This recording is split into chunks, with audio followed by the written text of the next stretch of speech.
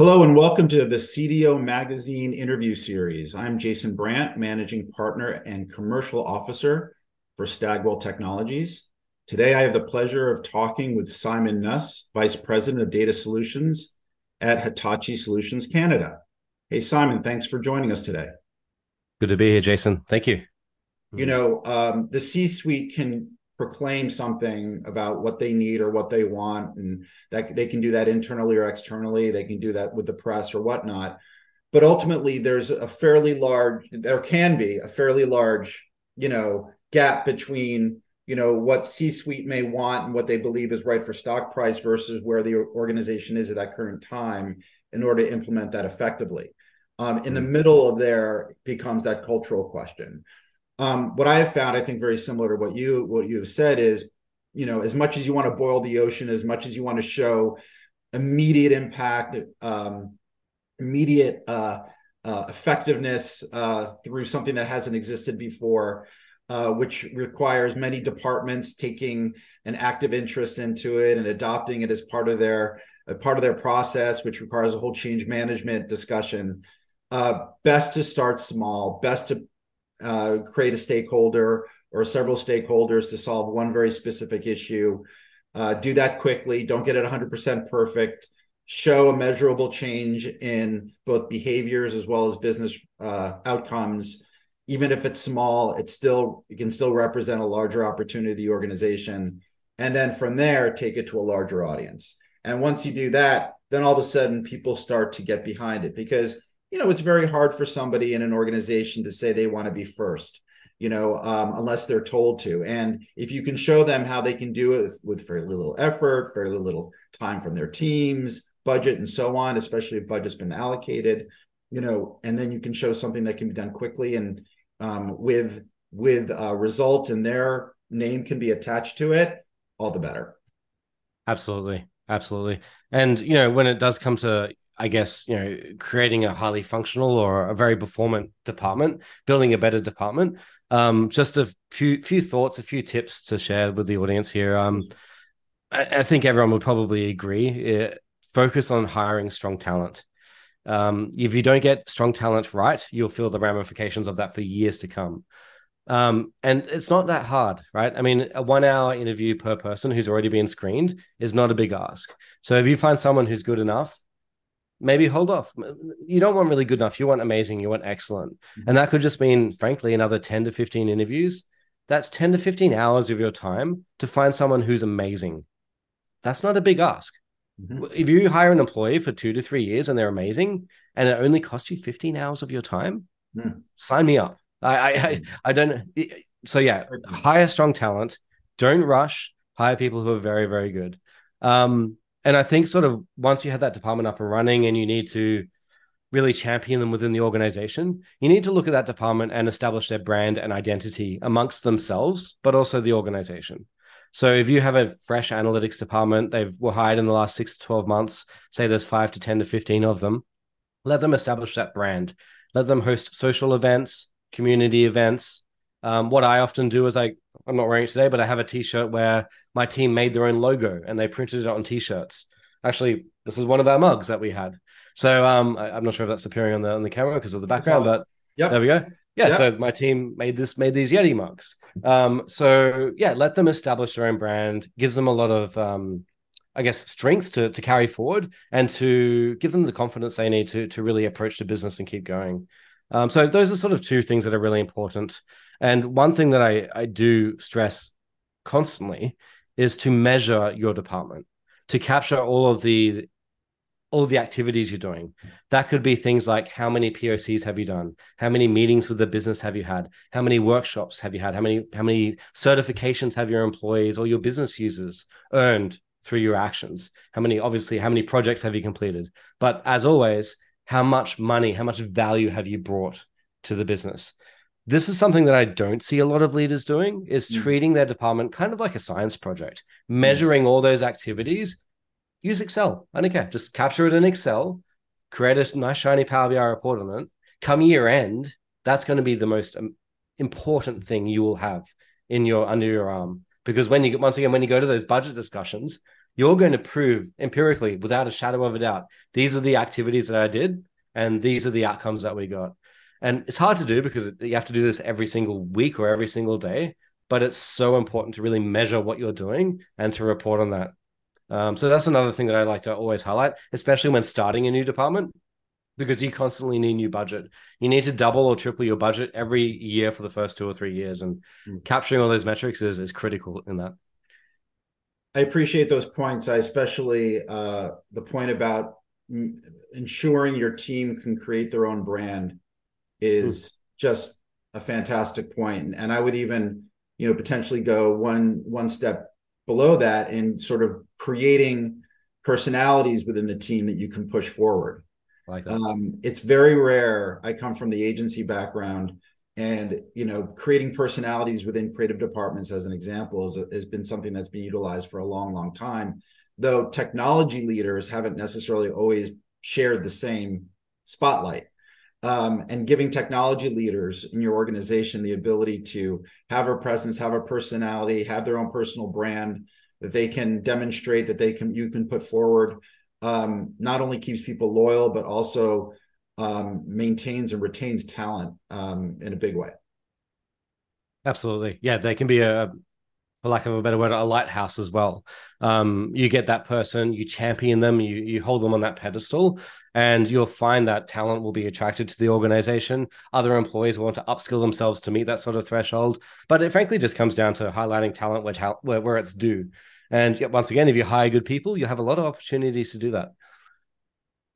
Amazing. Okay, so that's talent. Let's talk tools for a moment. There's plenty of tools out there that help companies with data engineering. I know that's a passion of yours. Obviously, your resume shows it. Microsoft Fabric is one that I believe you have experience with, Snowflake and the like. Are skills keeping up with the tools that are available? And if they aren't, how do companies align behind the people and the tools together? Do they hire to the tools? Do they hire the people and hope the tool and the opportunity to work with the tool comes later? Yeah, so two good questions. So the first one, are the skills of your employees keeping up with the tools? Functionally speaking, when looking at data engineering, there's not a lot that goes into a good data engineering pipeline. And frankly, it hasn't changed very much over the last few years. You want to extract and transform data. You want to monitor that. You want to set up DevOps processes. You want data quality controls and maybe some MDM or master data management.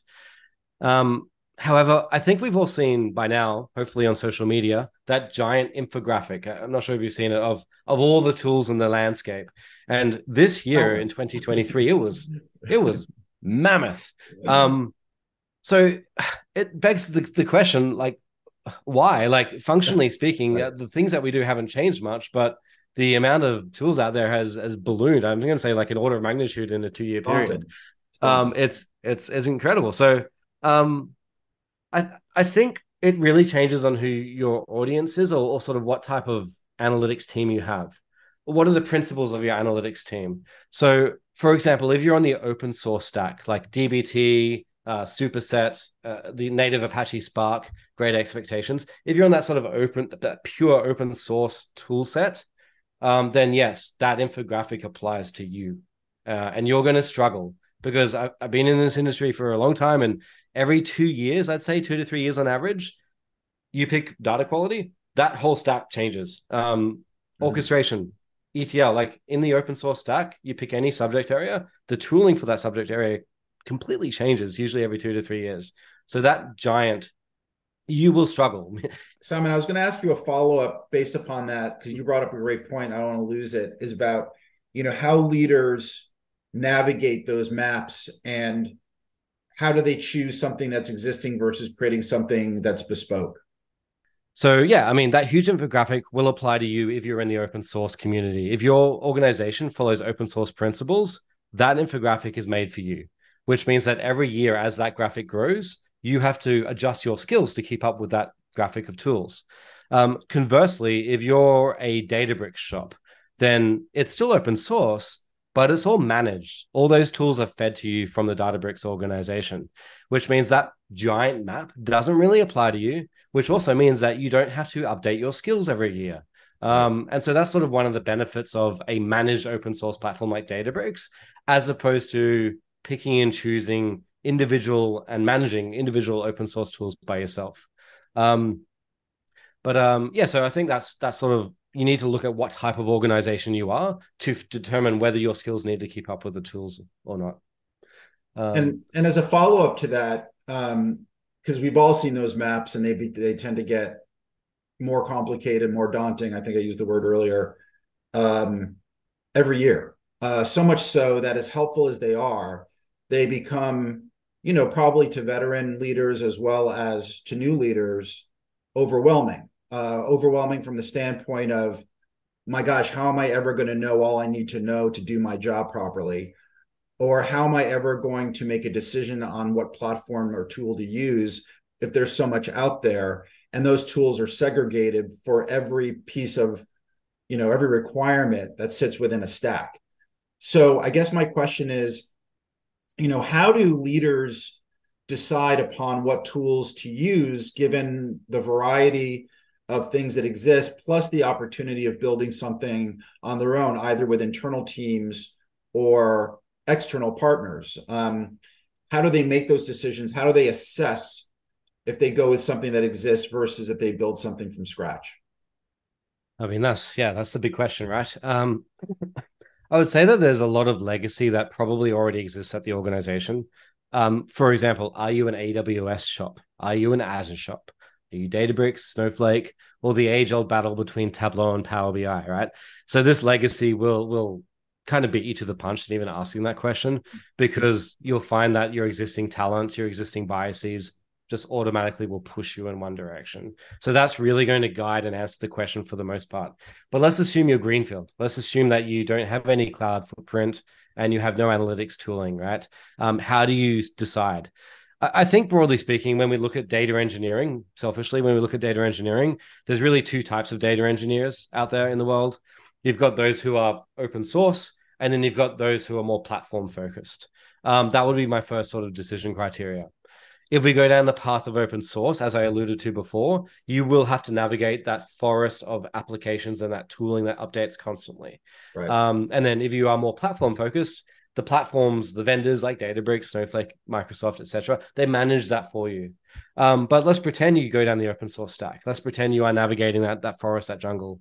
It is critical that you stay up to date on what the latest news is. And that means following blogs, reading forums, jumping on Reddit, following Twitter. You need to understand what's emerging, but you also need to understand what is disappearing as well, because open source is not managed. There is no organization behind it Right. promising, guaranteeing that it will be supported. And so you need to onboard that risk. And the way you mitigate it, as I just mentioned, you need to stay on top of the news. You need to stay on top of the events that are affecting the open source stack. Perfect. Amazing. So let's talk a little bit about sort of the notion of platforms. So Stagwell Tech, for example, we're a product and platform company.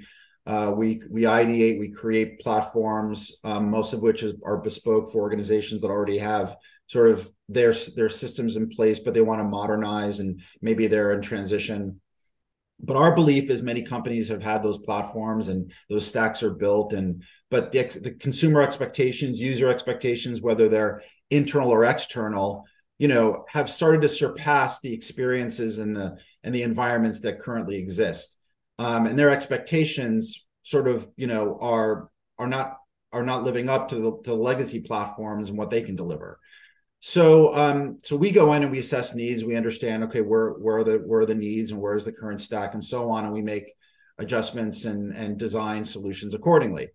But much of that success in making sure our customers get what they want sits within the role of the data that's collected, the data that's actioned to drive those decisions. Can you comment on the critical factors necessary to properly collect, catalog, and secure the data to then ultimately drive what that next iteration in the stack requires?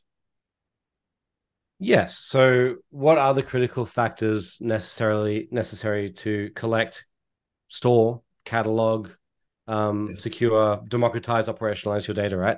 Yes. For the collection of data, I would say that that is relatively straightforward. It's more of a technical challenge. I mean, putting aside getting access to the system, which is a people challenge, is mainly a technical challenge that's been solved for decades, right? So collection of data, relatively straightforward. Um, Although it's rare, I've encountered some data owners who are unwilling to give access to their data sources. So that can be a challenge. Sometimes they'll only give you data in CSV or Excel. So that can be an issue. I think also on the collection of data, one challenge that I've seen is with the emergence of SaaS or software as a service. Mm-hmm. We see a lot of these vendors open up an API, and that's the only way to get your data. But unfortunately, the API is throttled or it doesn't have what you need.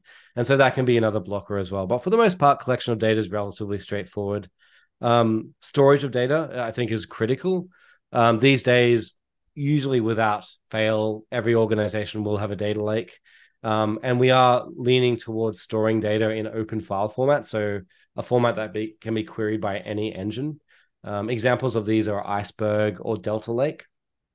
And we now are seeing a lot of platforms supporting that approach as well. So Microsoft Fabric is one. We have Dremio, Databricks that I've mentioned before. They all support this concept of a lakehouse is what it's called, these Right. open data lakes. And I'm a big proponent of that lakehouse approach, by the way. So with that in mind, I do encourage people to think twice around their architecture. If you don't have open access to your data, for example, if you have to go through a vendor like Snowflake to query your data, why? Why do you have to go through Snowflake to query your own data? It makes you think, doesn't it? But these modern sort of open storage formats mean that you can query your Snowflake data without even loading up Snowflake. So storage is not straightforward right now. It's only really changed across the industry in the last 3 or 4 years. So I do encourage everyone to think more thoroughly about how you store your data because that's in flux. It's moving to this big industry shift called Lakehouse. Security, I think, is relatively solved.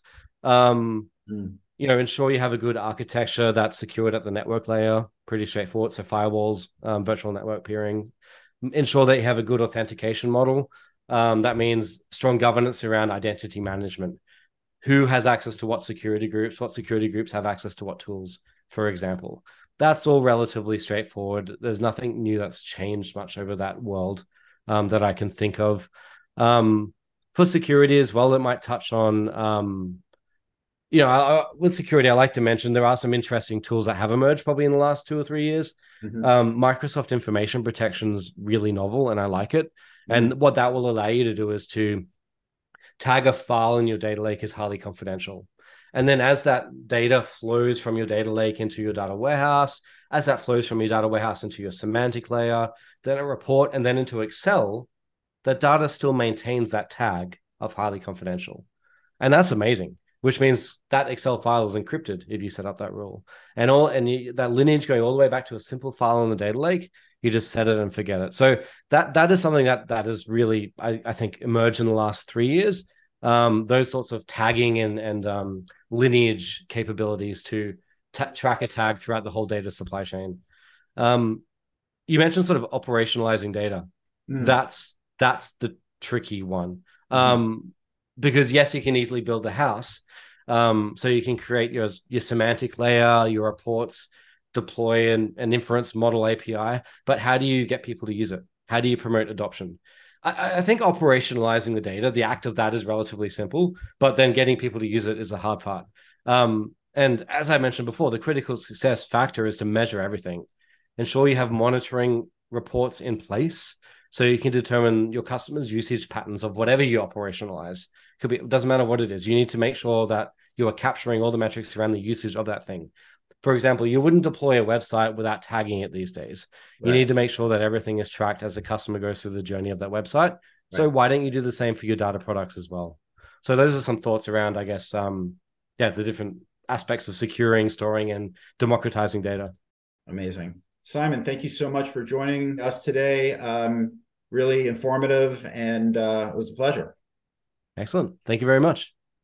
For everyone that's listening, thank you for joining us, and please visit cdomagazine.tech for additional interviews.